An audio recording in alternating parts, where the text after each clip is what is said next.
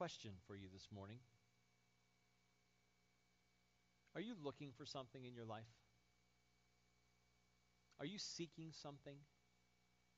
Are you looking for something? Are you looking for someone? Are you seeking someone? What are you looking for? Perhaps you're looking for a spouse. You feel lonely. You're alone, and you're looking for a spouse. You're looking for someone to be with you. Maybe you're looking for a better job or a better opportunity in a time when jobs are scarce. You're looking for a better job, a better opportunity. Maybe you're looking for financial security in a time of financial insecurity. Perhaps you're looking for peace. Maybe you're looking for quiet in a life that is filled with chaos and confusion.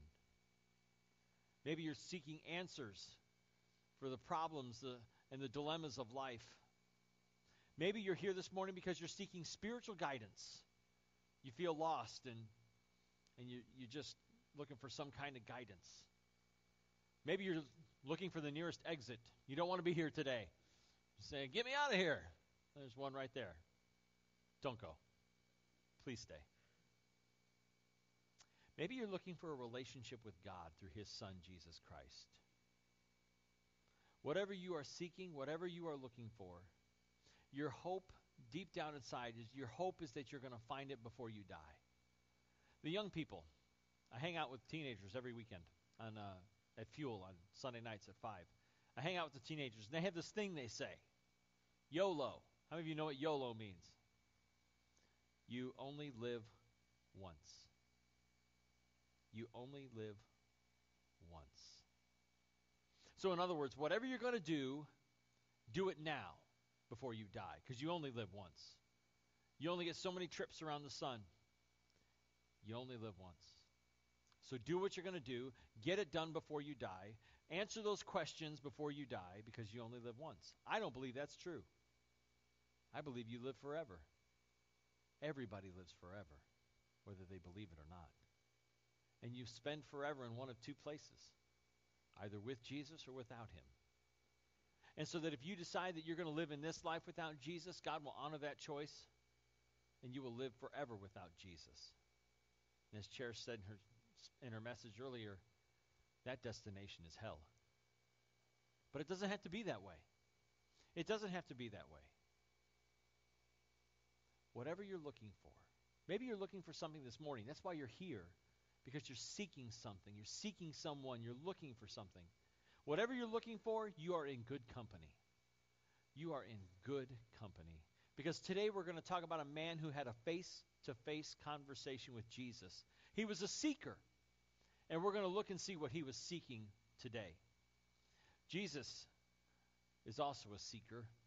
I believe that Jesus is the first seeker, and we'll talk about that in just a few moments. We started a new sermon series last week called Face to Face. And it's all about one-on-one conversations that Jesus had with people where somebody sat down with him and they had a face-to-face conversation. They had a talk. And we're going to talk about what they were talking about. And we're going to see how some of the conversations Jesus had in his day apply to us today, including today's conversation that he had, the face-to-face conversation he had with a seeker. We're going to see how Jesus dealt with seekers then and how he deals with us as we seek today. If you've got your Bible, you can grab your Bible and turn to John chapter 3. If you didn't grab a Bible on your way to church this morning, you can grab one out of the pew in front of you. Turn to John chapter 3. We're going to look at verses 1 through 21. Also grab your bulletin. You can turn to page 3 to the handy-dandy outline. We'll fill in some blanks in just a few moments. This was a conversation between Nicodemus and Jesus. Nicodemus was a Pharisee. Nicodemus was a Pharisee, and he came to Jesus at night. You may be wondering, why did he go to Jesus at night? We'll talk about that in just a second. Well, let's look at verses 1 and 2. Now there was a man of the Pharisees named Nicodemus, a member of the Jewish ruling council. He came to Jesus at night and said, Rabbi, we know you are a teacher who has come from God, for no one could perform the miraculous signs you are doing if God were not with him. Why at night? Why does he come to him at night? Well, I think it's because that Nicodemus was a Pharisee. Well, who were the Pharisees? They were Jews who were strict followers and strict adherents to the law and to the legal or oral tradition of the Jews. You see, they loved the law. They loved the law of Moses. They wanted to follow the law of Moses to the nth degree, and they interpreted it for everybody else. And so they would interpret the law to its minutest detail. I mean, to the point where they would tell people that you had to tithe everything you had, even their spices, so that if you grew like a little mint plant, you would have to count out 10% of the mint leaves and tithe those as well. It's like, how crazy is this? But they wanted to make sure that they were following God's law to the very letter of the law. They loved the law. Problem was, they didn't love God. See, they loved the applause of people. They loved people to look at them and go, well, that's a holy man. He's a Pharisee. He's a holy Joe. We look up to him. We admire him. They would put them on a pedestal. But see, Jesus knew their hearts. And you know what Jesus called them? Hypocrites. Jesus called them hypocrites. Because, see, they put on a good show on the outside. Look at me, I'm a Pharisee. Jesus knew it was in their hearts. He knew that they were far from God. They may have looked good on the outside, but they were filthy dirty on the inside. So Jesus called them hypocrites. Because they were trying to fool people. The Greek word hupokrinomai is a word that means play actor. Okay, I used to be a theater major. When I was in college, when I went to Indiana State, I was in a production of A Comedy of Errors one year, Shakespeare. I did Shakespeare. Recently, I chaperoned a field trip at my son's school, and we went and saw a play at the Center for Performing Arts in Munster. And I'm sitting there trying to have a conversation with a bunch of 7- and 8-year-olds, and they're like, who's Jonathan's dad? He's an old guy. And so I'm having this conversation with them, and we're getting ready to watch the play, and I said to Jonathan, my son, and I said to the other kids there, I said, I used to be an actor. And the kids are like, what? I said, yeah. I said, I used to do this. I would get on stage, and I would play a character, and I was an actor. Really? I said, yeah. I said, I even did Shakespeare once. And one of the kids goes, Shakespeare! It's like, exactly. That's right. I said, I did Shakespeare once. I did A Comedy of Errors. And all of a sudden, I have like this rapt audience like, oh, it's like, yeah, this is cool. I could be a hero in some 7-year-old kids' lives, hopefully mine. But anyway, so when I was a theater major doing Shakespeare, Comedy of Errors, we wore masks. We did the whole thing in the style of Dr. Seuss. And so I had this mask on. I was playing Dr. Pinch in the play. And I had this mask on. You couldn't see who it was. You couldn't see that it was me. I was putting on a character. I was playing somebody else. I was attempting to fool everybody to make them believe that I was this character. That's what the hypocrites do. That's what the Pharisees did. They put on a mask. They put on a show to try and fool people into believing that they were really, really holy, when on the inside they were like filthy rags. They were full of death. They were full of wickedness and evil. So that's who the Pharisees were. Like I said, they loved the law, but they didn't follow it. They like to tell people, do as I say, not necessarily do as I do. We do that as parents, don't we? All of a sudden, our kids can see right through it, too. They know when we're being hypocrites. They know. It's on, do this. And it's like, well, you don't do that. Never mind. Just do it. Right? That's what the Pharisees did. So Nicodemus is not only a Pharisee, but he's also, the Bible says, a member of the Jewish ruling council. That was the Sanhedrin. So this guy is really held in high esteem. He's a big shot in Israel. He's a big shot. And so because he's a big shot, because he's got all these people looking up to him, and you see, Jesus is the new kid on the block. Nobody knows much about this guy. All they know is that he's got a lot of people following him. There's a lot of people going out to him. And so Nicodemus comes to him at night for a secret meeting. He doesn't want people to know that he's meeting with Jesus. He's got questions. He's got some questions. He's seeking something. He's looking for someone. He's looking for Jesus. He was seeking Jesus. That's the first blank on your outline.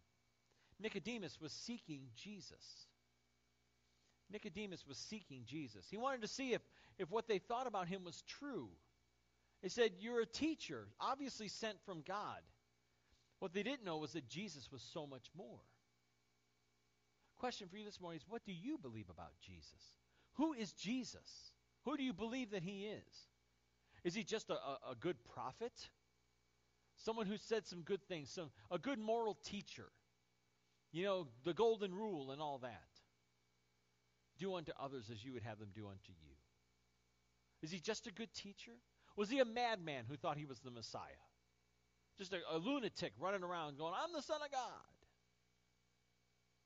Is that all he is? Or is he the Son of God? Do you believe that he is the Son of God? Do you believe that he is the Savior of the world? Because that's who he said he was. He's either a liar, a lunatic, or Lord. And what you believe about Jesus will cause you to either seek him or to reject him. What you believe about Jesus will either save you or condemn you to an eternity separated from him. Are you like Nicodemus? Are you seeking for answers? Are you seeking for truth? Are you seeking for Jesus? Do you want to know him better?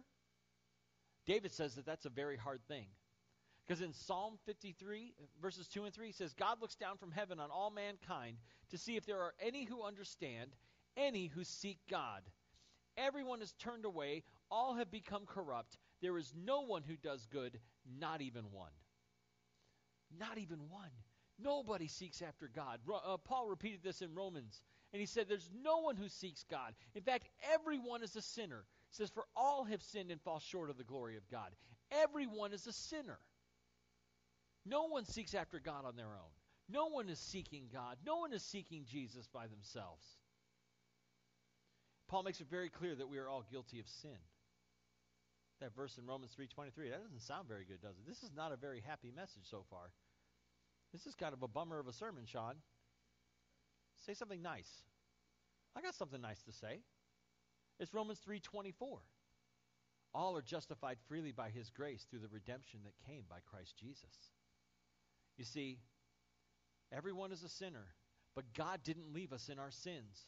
He didn't abandon us to leave us to deal with sin on our own. Rather, he made a way. He sent Jesus to take our punishment. He brought us forgiveness through Jesus Christ. He justified us through Jesus Christ. We have justification through Jesus Christ. That's a legal term. It means that God wipes the slate clean, completely clean. He cleanses us of all of our sins. In fact, there's a cute little saying about the word justified. It's just as if I'd never sinned.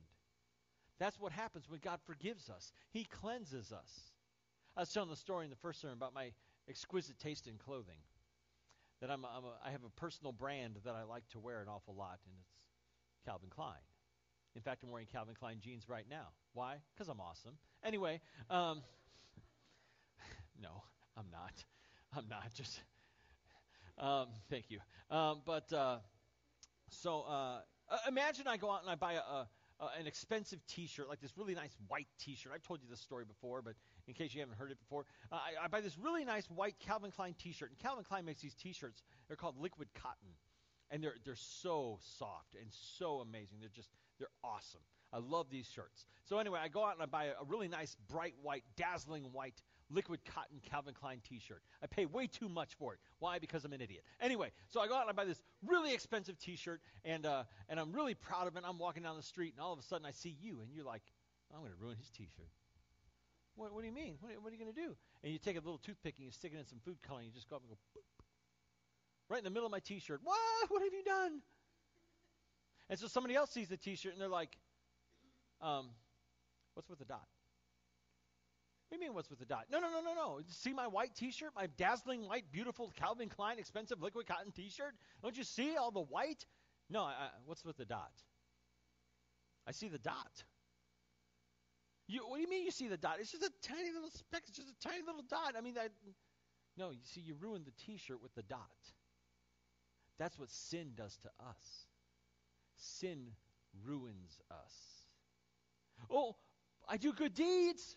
I do nice things for people. I hold the door open for little old ladies at the grocery store. You don't have to do that, by the way. I mean, you should do that if it doesn't have the automatic thing, but now it's got the automatic thing. So you don't have to do that. It opens on its own. It's not a good deed. Anyway, we may think we can do all these good deeds. We can do all of these good things. We're going to balance out the scales, right? Okay, if I do 10,000 bad deeds and I do 10,001 good deeds, God has to let me into heaven, right? Wrong. If you do one bad thing, you commit one sin, that's the dot on the shirt. You've ruined it. Completely ruined it. But see, God God is better than any dry cleaner. He's better than any high-efficiency washer. Better than Clorox bleach. Because when he cleanses you, when he cleans you up, when he forgives your sins, he wipes that slate clean. He can get the dot out. And only he can. And he does that through his son Jesus. He washes you in the blood of Jesus Christ and forgives your sins. And it's just as if I'd never sinned at all. We bear the guilt and the shame of sin no more. On our own, we are incapable of pleasing God. On our own, we are incapable of righteousness. Hebrews 11:6 says that without faith, it is impossible to please God. Because anyone who comes to him must believe that he exists and that he rewards those who earnestly seek him. We must earnestly seek faith in Jesus Christ. We must earnestly seek God through faith in Christ. And God will reward us with eternal life. And that is only made possible by his grace. God, if we will seek God, he will reward us. If we will seek him earnestly, he will reward us with hope and eternal life and forgiveness. Nicodemus was seeking Jesus. But more than that, he was also seeking something else. Nicodemus was seeking answers. That's the second blank on your outline. He has some questions for Jesus. We're going to read those in just a moment. He was seeking answers to some questions. Let's see what Jesus says to him. In reply, Jesus declared, verse 3, I tell you the truth, no one can see the kingdom of God unless he is born again. How can a man be born when he is old? Nicodemus asked, first question. Surely he cannot enter a second time into his mother's womb to be born. Jesus answered, I tell you the truth. No one can enter the kingdom of God unless he is born of water and the Spirit. Flesh gives birth to flesh, but the Spirit gives birth to spirit. You should not be surprised at my saying, you must be born again. The wind blows wherever it pleases. You hear its sound, but you cannot tell where it comes from or where it is going. So it is with everyone born of the Spirit. How can this be? Nicodemus asked. So he asked two questions in this passage in response to Jesus' statement in verse 3. Jesus says, you must be born again. Well, how are we born again? That's Nicodemus' first question. How are we born again? You know, you can't buy it with your tithes and offerings. You can try, but you can't afford it.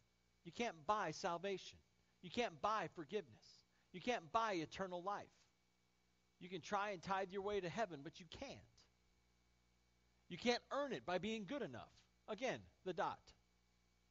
It ruins you. You can do 10,000 good deeds and 9,999 bad ones, but you can't buy it and you can't earn it. You can't be good enough for it. It is by grace that we are saved. You can only accept this wonderful gift of grace through faith in Jesus Christ. So how are we born again? We believe. Like I say it every Sunday. We believe in Jesus Christ. We repent from our sins and turn away from sin and turn to God for forgiveness.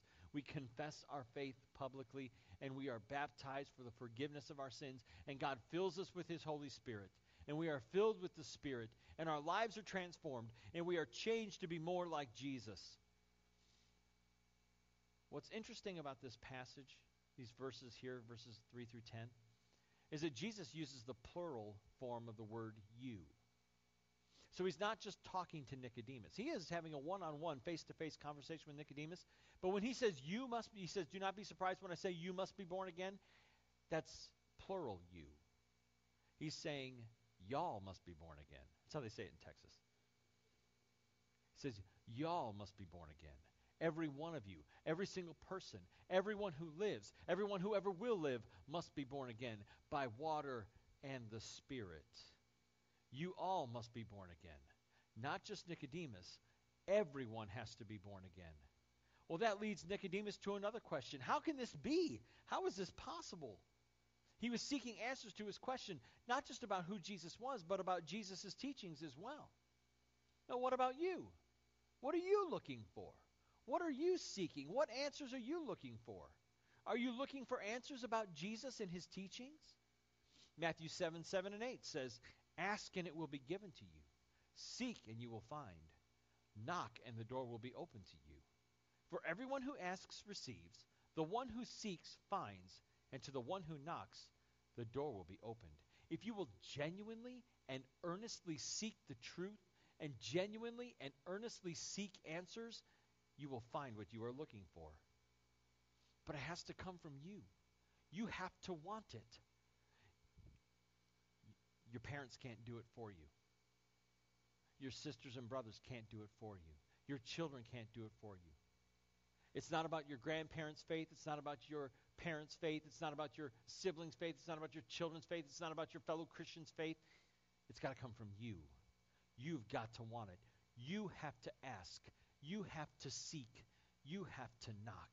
No one can do it for you. No one can make you seek. You've got to want the answers enough to seek them. Nicodemus wanted answers, and he went to Jesus to find the answers to the questions he was asking. So Jesus goes ahead and he answers Nicodemus' questions. Let's look at verses 10 through 21. Nicodemus asks, "How can this be? You are Israel's teacher," said Jesus, "and do you not understand these things? I tell you the truth. We speak of what we know, and we testify to what we have seen. But still you people do not accept our testimony. I have spoken to you of earthly things, and you do not believe. How then will you believe if I speak of heavenly things? No one has ever gone into heaven except the one who came from heaven, the Son of Man. Just as Moses lifted up the snake in the desert, so the Son of Man must be lifted up, that everyone who believes in him may have eternal life. For God so loved the world that he gave his one and only Son, that whoever believes in him shall not perish, but have eternal life. For God did not send his Son into the world to condemn the world, but to save the world through him. Whoever believes in him is not condemned, but whoever does not believe stands condemned already, because he has not believed in the name of God's one and only Son. This is the verdict. Light has come into the world, but men love darkness instead of light, because their deeds were evil. Everyone who does evil hates the light, and will not come into the light for fear that his deeds will be exposed. But whoever lives by the truth comes into the light, so that it may be seen plainly that what he has been done through God. God sent his Son because he loves the world. And God sent his Son on a search and rescue mission. The last blank on your outline this morning is Jesus is seeking you. Jesus is seeking you. God sent his Son Jesus to seek people. He revealed his true mission in Luke 19:10. He says, "The Son of Man came to seek and to save the lost." He came to seek and to save the lost. He came to seek and to save those who feel like they've lost their way. Have you ever felt like you've lost your way? I'm not talking like on a map. I'm talking in life. You feel like I've just lost it. I don't know where I'm going. I don't know what I'm doing. I just live by instinct and emotion and reaction. I'm not. There's no intentionality in my life whatsoever. I don't know what I'm doing. I don't know where I'm going, and I don't know how to get there. There's a great story about Albert Einstein. Albert Einstein was on a train, and the conductor comes along, and he's collecting tickets. He's stamping tickets. So he comes up to Professor Einstein, who's on his way home, and he says to Professor Einstein, he says, "Ticket, please." And I don't know where my ticket is. And he's looking all around in his briefcase, everything. And the conductor says, "It's okay, Mr. Einstein. I know who you are. You don't need a ticket." Okay. Well, the conductor keeps going down the line. And he looks over his shoulder and sees Einstein on his knees on the floor looking for his tickets. And the conductor goes back and says, "It's okay, Mr. Einstein, Professor Einstein. I know who you are. It's okay." He goes, "My dear sir, I know who I am as well. The problem is I don't know where I'm going." You see, a lot of people may know who they are, but they don't know where they're going. And they don't know how to get there. They're living on reaction and instinct, and they have no purpose in their lives, and they don't know where they're going, and they have questions, and they're seeking for answers, and they don't know where to find them. They feel lost. Jesus came into the world to seek and to save lost souls, people who feel like they are lost. It's because of God's great love for people that he demonstrated his love by Jesus being lifted up on a cross. Just as Moses lifted up the snake to heal people in the Old Testament, Jesus was lifted up on a cross to heal people from their sins. He died so that whoever will believe in him will have eternal life. God sent his light into this very dark world. He died so that whoever believes in him can have eternal life. You know, we live in a world that is full of darkness. We live in a world that is full of evil. And God sent his infinite light and infinite goodness into the world in the person of Jesus Christ. Jesus didn't come to condemn the world, he says. He came to save the world. He said, I didn't come to condemn the world. I came to save the world. That's why Jesus came. And if Jesus wouldn't condemn the world to hell, and he came to save the world instead, if he wouldn't condemn the world to hell, then Christians shouldn't do it either. If Jesus wouldn't condemn the world to hell, Christians shouldn't do it either. That's not our job. Jesus said it's not his job. It's not our job. Christians should be shining the light of Jesus Christ to people everywhere. We should be shining the light of Jesus to everyone, not condemning and standing in judgment over people. We should not be condemning people. We have to remember we were once living in darkness. We were once in the dark. And Jesus shined his light into our lives and has brought us out of the darkness into the light of grace and truth. In Ephesians 2:1-6, Paul wrote, As for you, you were dead in your transgressions and sins, in which you used to live when you followed the ways of this world, and of the ruler of the kingdom of the air, the spirit who is now at work in those who are disobedient. All of us also lived among them at one time, gratifying the cravings of our flesh and following its desires and thoughts. Like the rest, we were by nature deserving of wrath. But because of his great love for us, God, who is rich in mercy, made us alive with Christ, even when we were dead in transgressions.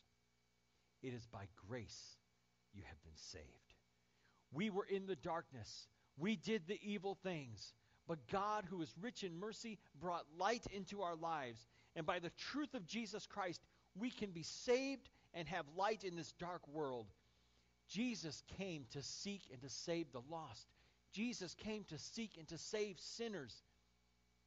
Jesus is seeking you. Jesus is seeking you. Will you be found? Will you let him find you? Or are you going to run away? It's time to stop running. The question I have for you this morning is, what are you seeking? What are you looking for? Are you seeking the one who is seeking after you? I got two challenges for you today. The first is, if you don't know Jesus, I want you to know that God loves you. And he sent Jesus to be your Savior. He sent Jesus to seek and to save you. He cares enough to send Jesus. And if you will seek after him with all of your heart, and you will find out that what he says is true. I know it's true. I've seen it in my life. I was a little guy, raised in the church, played baby Jesus when I was 3 months old, raised in the church my whole life. I went away to college and lost my mind. I lost my way. I said, I don't want this church stuff anymore. I quit going to church. I quit talking to God. I quit having a relationship with Jesus. I gave up. I was ready to do something else. And then God wouldn't give up on me. He wouldn't give up on me. And he won't give up on you. And the reason I'm standing here before you this morning, preaching and teaching as the pastor of Griffith First Christian Church, the reason I'm here today is not because I'm so wonderful, because I've got this talent or this ability. It's because God is so good. And that God changed my life, and he can change your life too. He can, and he will, if you'll let him. My second challenge is for you believers, for us Christians. Examine your life. If you're a Christian, and you're vocal about your faith, and you're living out your faith, you're doing one of two things. You are either pointing people to Jesus, or you are pushing people away from Jesus. Which is it? Examine your life. Are you pointing people to Jesus Christ, or are you pushing them away from him?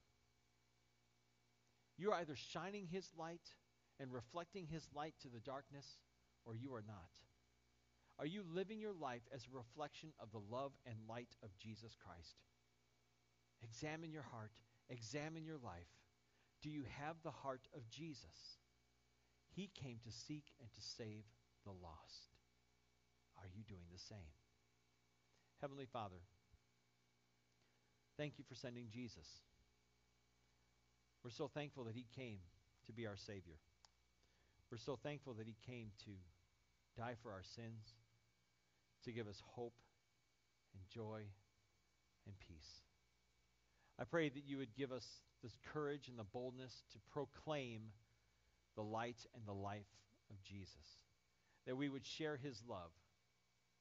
We would not stand in judgment and condemnation over anyone, for Jesus does not stand in judgment and condemnation over us. Rather, he sets us free. Help us to point people to Jesus, that they might be free as well. Thank you again for your word, for your love, and for your Son. It's in Jesus' name that we pray. Amen.